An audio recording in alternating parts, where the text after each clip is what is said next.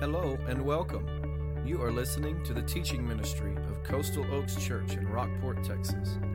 It is our hope that you will be encouraged and that your desire to follow Jesus Christ will be challenged and strengthened as you listen to this podcast. For more information on location, service times, and what to expect on your next visit, go to coastaloakschurch.org. Now grab your Bible and study along with us as you listen. This morning on this Resurrection Day, if you have your Bible open to the Gospel of John, chapter 20.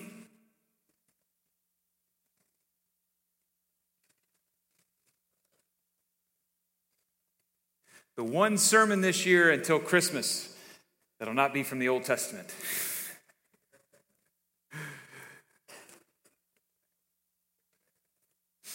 In the 18th century, the United States Congress issued a special edition of Thomas Jefferson's Bible. It was a simple copy. You can still find a copy today if you would be interested in it. There's not much good news in it, literally. But it was a Bible such as we have with all the references to the miraculous and the supernatural eliminated, as well as any reference to the grace of God at work through the ministry of Jesus and his ministry while he was here on earth.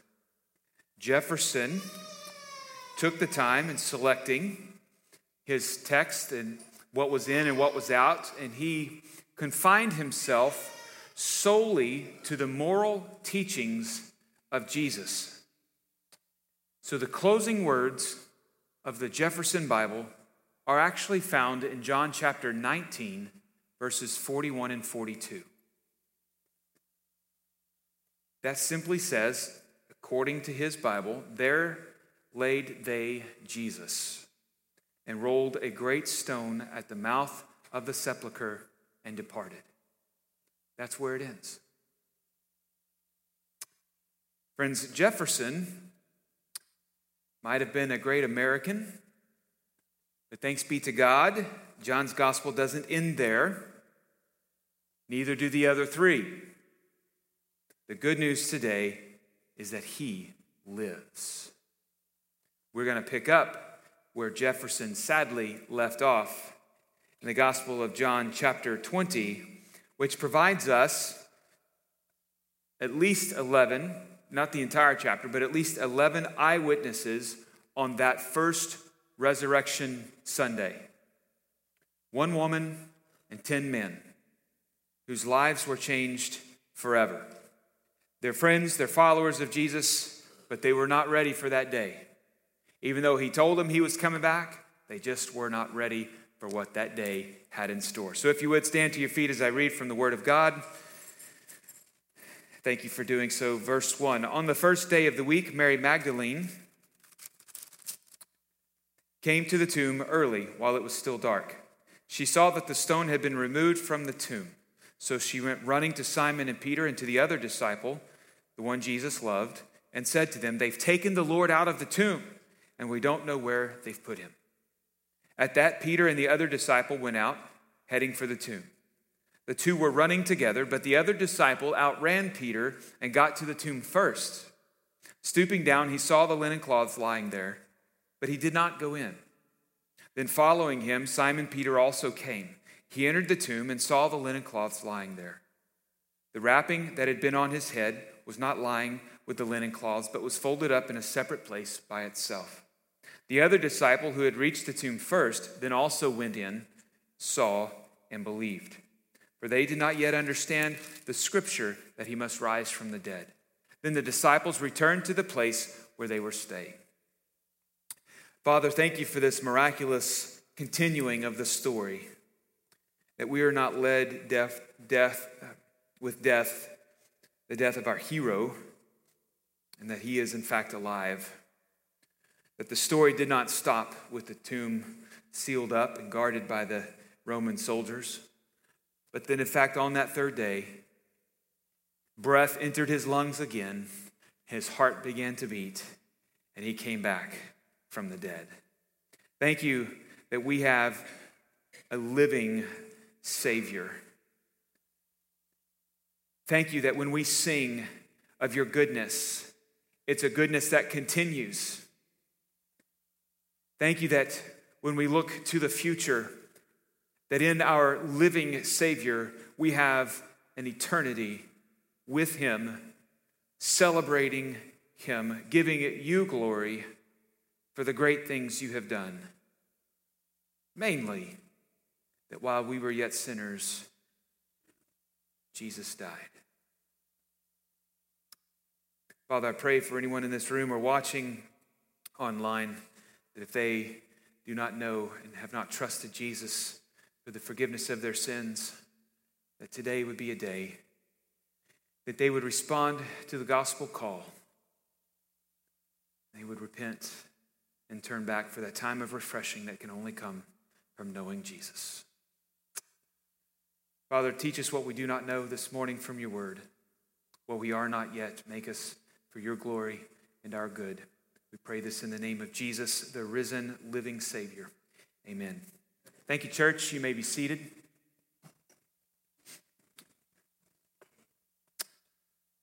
Let's talk first for a moment about that empty tomb. That's what verses 1 through 10 really point our attention to at first, is that empty tomb. What sights had awaited Mary, and the other Gospels have some other women with her, but John focuses specifically on Mary. In verse 11, he'll carry on her story, but for now, he presents Mary at the tomb, and the other women are with her. We know which from the other Gospels. What sights waited for them when they got there? Mary and the other ladies were going with spices and other things needed to care for what they thought was the dead body of Jesus wrapped up already in the tomb. But what they found was something that can only be described as radical. That word radical has a couple of different meanings, but the one I want to focus on today is just the meaning that says extreme or substantial change to an existing system. What happened on that resurrection day changed death. It changed life. It changed everything that Mary and the other disciples would ever understand and know. It changed their standing before God. It changed their position before God. We'll get to that in a few minutes. But certainly the resurrection was absolutely radical. In 1 Corinthians chapter 15, Paul writes to defend the resurrection and the importance of the resurrection because even at that moment, even at this point, early in the church's life, there were already people saying the resurrection was not true. The resurrection never happened. And so Paul writes about that in chapter 15, and he runs down in just the first 5 or 6 verses of that chapter, he runs down the list of eyewitness after eyewitness who saw Jesus alive. To the point that he says there were over 500. Now listen, if you commit a crime, I wouldn't suggest it. But if you do, and you go to court, and they've got 500 eyewitnesses lined up against you, there's not a chance for you. Eyewitness account is important. It's vital to the story. And there, as Paul cites, over 500. But beyond just the eyewitnesses, Paul has this to say about the resurrection and the importance of it for the church. If Christ has not been raised, he wrote, then our proclamation is in vain, so is your faith. In verse 17 of that very chapter, again, if Christ has not been raised, your faith is worthless. You are still in your sins. You are here this morning for a reason. You are here because it's Resurrection Sunday. It's an important day for those who follow Jesus. It's a day we celebrate the resurrection, that we have and serve and love and worship a living God. He's not a little cross around our neck. It's not because of our earrings or some little golden statue somewhere. He is a living God, and he is seated at the right hand of the Father today, and his presence is very real even in this moment with us today. The tomb is empty. The resurrection of Jesus Christ, Thomas Bushnell said, is absolutely the best attested fact in ancient history because of so many eyewitnesses. Multiple accounts of seeing him alive after they saw him dead on the cross. Let's get back to John chapter 20, though. As Mary approaches the tomb, it's early in the morning and it's still dark. She sees, though, what catches her eye is that something had been moved. In fact, John says she saw the stone had been removed from the tomb. And so with that in mind, she doesn't investigate. She runs immediately back to the disciples. She finds Peter and John, and she tells them what she has witnessed, what she has seen. Notice what she says. They've taken the Lord out of the tomb, and we don't know where they've put him. The stone is gone. His body is gone. Mary is assuming the body is stolen. Mary is assuming someone, either the Jews or the Romans, have taken the body of Jesus away. That just kind of shows you that she had no sense or understanding, rather, that the tomb would be empty. She very much thought, because as they went to the tomb, they were carrying the spices to continue the preparation of his body and move that process along, which would have been very normal. But the fear here is that somewhere, someone is trying to create a hoax. Someone is going to point the finger at these believers or these followers of Jesus, and whatever they account to was just some kind of mystical appearance of Christ. Beloved, we believe at Coastal Oaks Church in the real physical bodily resurrection of Jesus from the grave. He was not a spirit. He was not a mist, a fine mist of any kind. He walked through that wall and appeared to the disciples just as you and I are alive today. That's what is accounted for. Thomas didn't believe it. He demanded to see the signs, and when he saw the hands and the feet of Jesus, he knelt down and he cried out with all of his heart, "My Lord and my God." He knew what he was seeing then. He knew. But Mary is a bit confused. So Peter and John run to the tomb. I love verse 4. I've always found that kind of funny, and I chuckle sometimes when I read it, that when John is writing, he always references himself as the disciple Jesus loved. And he writes here in verse 3, Peter and the other disciple, he's referring to himself, John, went out heading for the tomb. The two were running together, but the other disciple outran Peter. All right, he's got to fit that in there, right? I beat Peter to the tomb. All right, yeah, but John, you didn't go in the tomb. You just looked at it. You didn't go in. Yeah, but I beat Peter to the tomb. All right, let's just have that there. It's biblical record. It's never going to change. John beat Peter to the tomb. I just find that kind of funny, and I chuckle when I read that.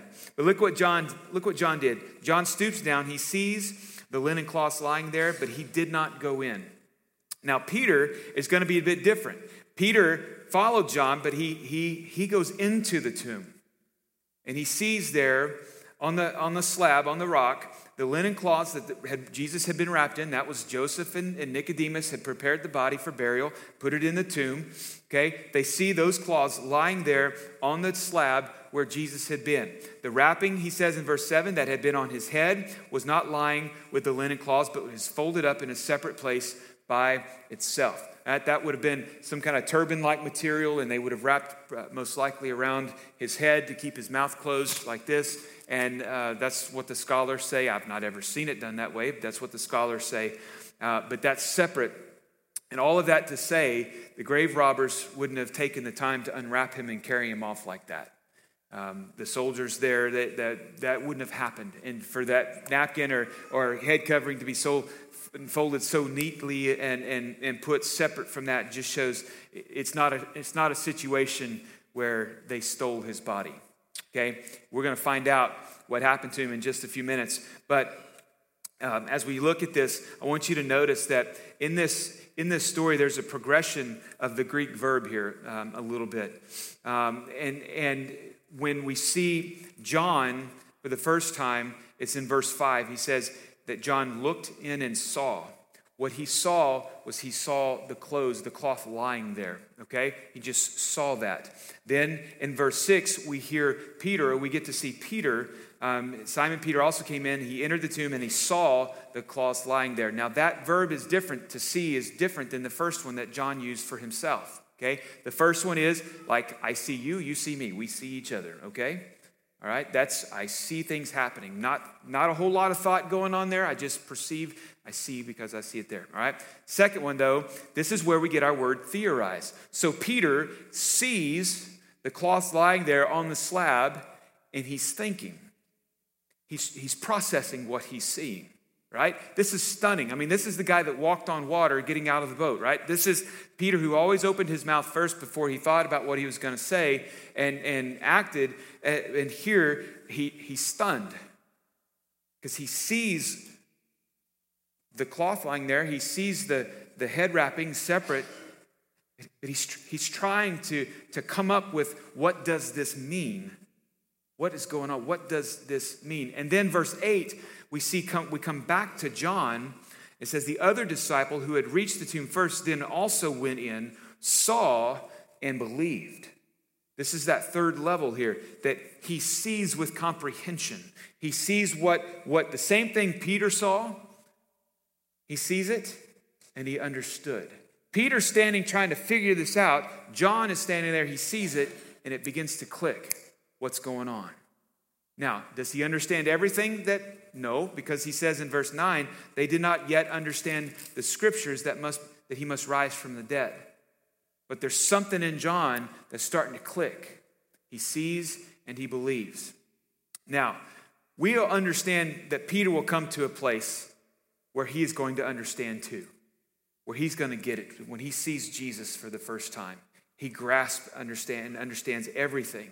In fact, Peter will become the preacher of the book of Acts, if you will. Peter and Paul really do a large majority of the preaching in that book. But in Acts chapter 10, he's at the house of Cornelius. And here's what he says to Cornelius and his family.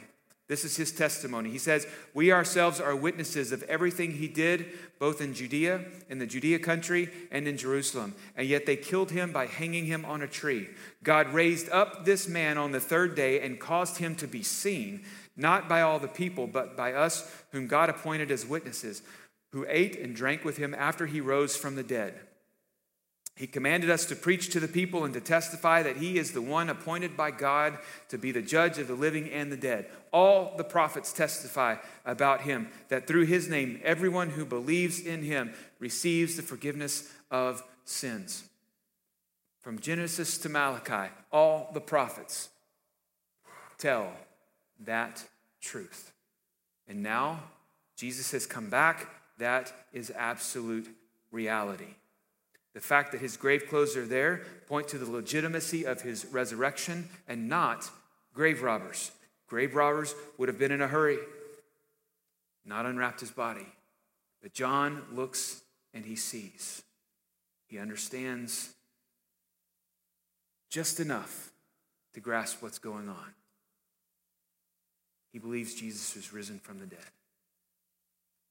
Does he understand all of it? Not enough to write a big theological dissertation over it? No. But it just takes the mustard seed-sized faith. It's all it requires. The theme of John's gospel you can find in verse 31 of this very chapter. And he writes, these things are written, his gospel. It's written so that you may believe that Jesus is the Messiah, the Son of God, and that by believing you may have life in his name. These eyewitness accounts that we have in the New Testament, they are written so that you would believe in Jesus and have life in his name, the Son of God. The appearance of the angels will also confirm what John is believing, that his missing body is not because someone took it, but because of the mighty hand of God. Where do those angels come in? Well, let's look in John chapter 20, verse 11. Mary is back at the tomb. She's standing outside the tomb and she's crying. Why is she crying? Because Jesus is dead and is all she knows, and she thinks the body's been taken. She stooped into the tomb to look in. She saw two angels in white sitting there where Jesus' body had been lying, one at the head and the other at the feet. And they said to her, woman, why are you crying? Because they've taken away my Lord, she told him, and I don't know where they've put him. Having said this, she turned around and saw Jesus standing there, but she did not know it was Jesus. Woman, Jesus said to her, why are you crying? Who is it that you're seeking? Now, why doesn't she recognize Jesus? Well, have you ever been crying so much that when you look up, your eyes are blurry? Yes. Yeah. She's in the middle of grief. Her heart is broken. She doesn't know where Jesus is. She's come to honor his body and helping continue the preparation for his burial with the spices and things that were needed. She can't do that. Her heart is broken. She loved Jesus. Jesus radically changed her life. She had 7 demons, Luke tells us, and Jesus cast them out of her. That changed her life forever. And now the one who changed her life can't be found. She's broken. She doesn't know. Supposing he was the gardener, she replied to him, "Sir, if you've carried him away, tell me where you've put him, and I will take him away." And Jesus said to her, called her by name, Mary. Turning around, she said to him in Aramaic, Rabboni, which means teacher. "Don't cling to me," Jesus told her, "since I have not yet ascended to the Father. But go to my brothers and tell them that I am ascending to my Father and your Father, to my God and your God." Mary Magdalene went and announced to the disciples, "I have seen the Lord." And she told him what he said to her. Friends, we serve the living Lord Jesus. Peter and John returned to the place where they'd been staying, and still puzzled, perhaps Peter was. John still wrestling through, perhaps thinking back all the things that Jesus had taught them, all the lessons, all the parables, all the times that he had sat down to teach, all the miracles that he had seen, and how many times Jesus had said what he said. But Mary gets the first glimpse at the risen Jesus. Her life, again, is radically changed by Jesus. As these 2 angels had appeared in this fascinating conversation taking place in the tomb, her grief is real. And in the middle of that grief and in the middle of her brokenness, again, the Savior stepped in and intervened and radically changed. You remember in this very gospel of John chapter 10, where Jesus says that I am the good shepherd. You might remember from that passage, or if you've never read it, I'd encourage you to read it sometime. He's talking to himself, talking about himself, teaching how he is the good shepherd. He'll say something to this effect: "My sheep know my voice." Mary did not recognize him until he called her by name, Mary. When he said her name and called to her, the sheep knew the shepherd and responded. Now Jesus says, don't hold on to me. There's something more for Jesus to be doing. He hasn't gone back to the Father. He's got more to go. He's going to ascend back to heaven to be seated at the right hand of his Father. It hasn't happened yet, so she can't cling to him. He's not going to be staying around. Mary, I've got things to do, and so do you. And what does he do? He says, go back and tell the others. Mary, you've got a message. You have seen the risen Lord. I'm alive. I'm going to ascend back to the Father. Mary, you need to tell them they're going to see me. You need to tell them that what this means is you're going to have to walk by faith now and not by sight. It's the same for us today. They're going to have to learn to process how to live without Jesus' physical presence with them. He's been with them for 3 years. They saw him die on the cross, and now on the third day, he's back alive. But yet, in about 40 days from this point, he's going to ascend back to the Father. And now we, church, wait his return to come back. But we live day to day, walking by faith, not by sight. That's the standard for all of us now. Just like Thomas at the end of this chapter wanted to see the real proof of Jesus. Yeah, I'm not going to believe unless I see him. And guess what happened for Thomas? Thomas got to see him. He appeared to Thomas and showed him the wounds that he had from the cross. And Thomas again fell on his knees and professed, my Lord and my God. Jesus tells Mary to go and tell the others. Mary is our first evangelist. She's the first gospel witness to go out and say, he is alive. But there's another change. Notice what Jesus did not call them. He did not say, go tell my disciples. What did he say? Go tell my brothers. Go tell my brothers. He calls them brothers for the first time. His death and his resurrection changed everything. Now they were a family. God the Father, Jesus their brother. Go tell my brothers that I am alive and I'm going to ascend to the Father. Friends, those who trust in Jesus Christ are adopted into the family. We're not there by birth, by blood. Well, we are in a different sense. We're adopted. That when Jesus declared it is finished, paid in full, that gavel of God's justice finally struck its final blow. And the blood of Christ now cleanses us from our sin, but it also brings us into the family. When we trust in the Lord, go tell my brothers. And a phrase that stuck out to me from about 6 or 7 years ago, attending a preaching conference. The preacher / professor at the time was Dr. Barry McCarty, and he used this phrase preaching out of another book, the book of Philemon, but this phrase has always stuck with me since the first time I heard it, and it was, the gospel is the change that changes everything.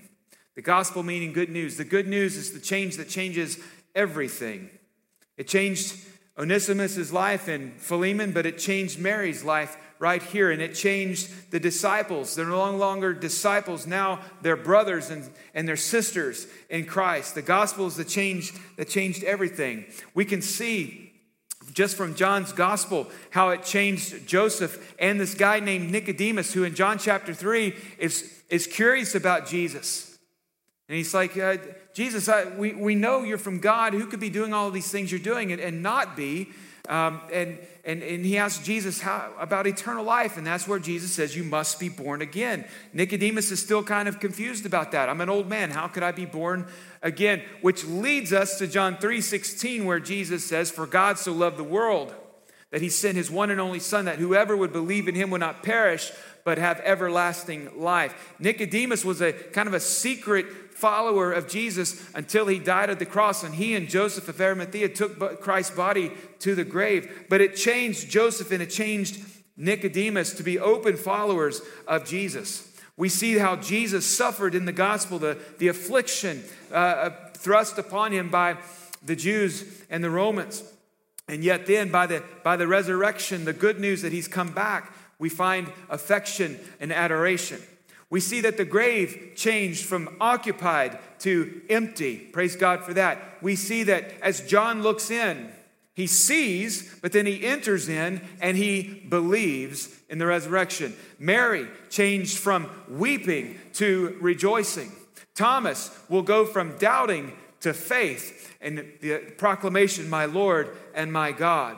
Thousands will repent in the book of Acts and trust in the name that is above every other name, which is the name of Jesus, on the day of Pentecost for the forgiveness of their sins. They will believe the eyewitness account that Jesus is risen from the grave, that he is in fact the Messiah of the scriptures teach about and proclaim about. Many will believe in the name, the only name given among men and women by which we can be saved, which is the name of Jesus. In the book of Acts, you'll find men and women, men like Cornelius and his entire family, women like Lydia, who is quite gifted and skilled in her life, but also there a church will start.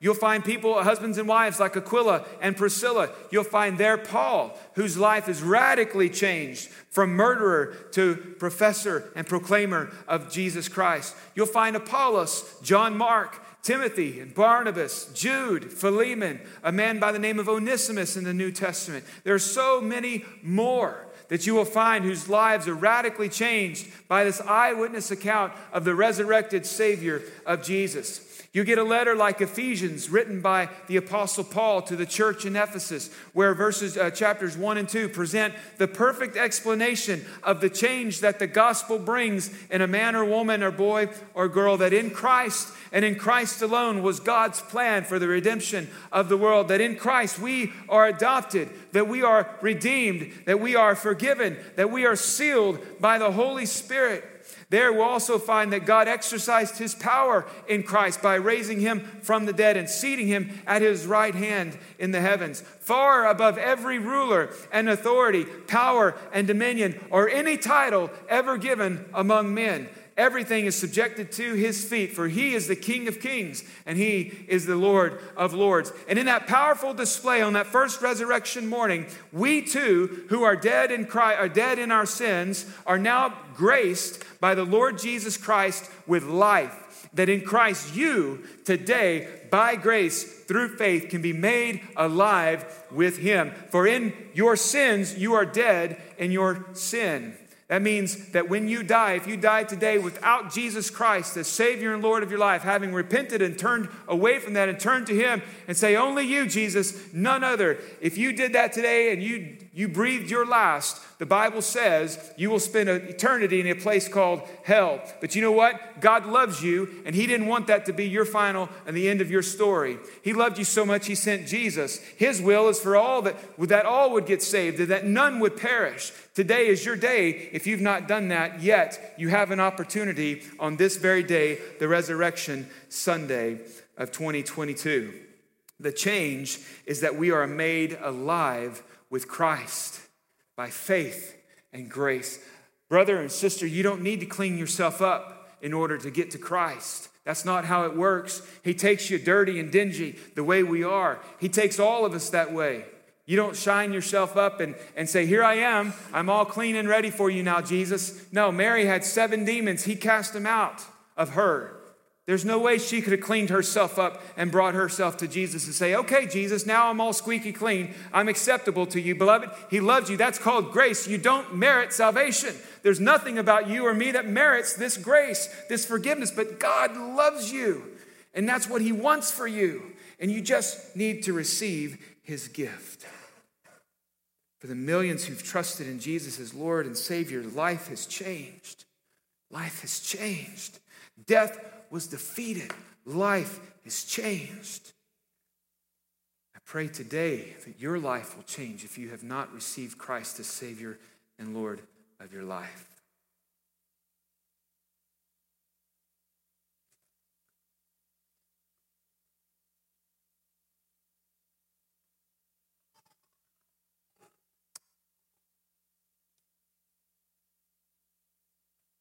Are you a part of the family? I wonder if you've been adopted. Paul writes to the Romans, you did not receive a spirit of slavery to fall back into fear. The fear of death, that is. Instead, you received the spirit of adoption, by whom we cry out, Abba, Father. Our position is changed by this resurrection. For those that are in Christ, for those who believe and receive this gift of grace, God will do a work in your life. When he grants that gift of faith, we become his children. When we believe on Jesus, we become a part of the family. That is the gospel that changes everything. And I wonder if you would believe in the good news today. If you never have trusted Jesus Christ as Savior and Lord of your life, beloved, Acts chapter 3 says, repent and turn back. Repent and turn back. He calls you to it. He's waiting. Just like the story, the parable that Jesus told of the prodigal son. In that we also get a glimpse of how the Father responds, which is he's waiting, he's watching, and he's ready for you to come back. Repent and turn back so that your sins may be wiped out. If you are ready to receive that this morning, in a moment I'm going to lead you in a prayer. It's not the magical formula or anything, it's just talking to the Lord, and that's where your heart needs to be. Not talking back to me, just talking to the Lord. Praying, confessing sin, turning away from it. Now, we want to turn away from it in our hearts. We don't ever want to go back to it. He has the power to change your life, and he can free you. And he will if you'll trust him.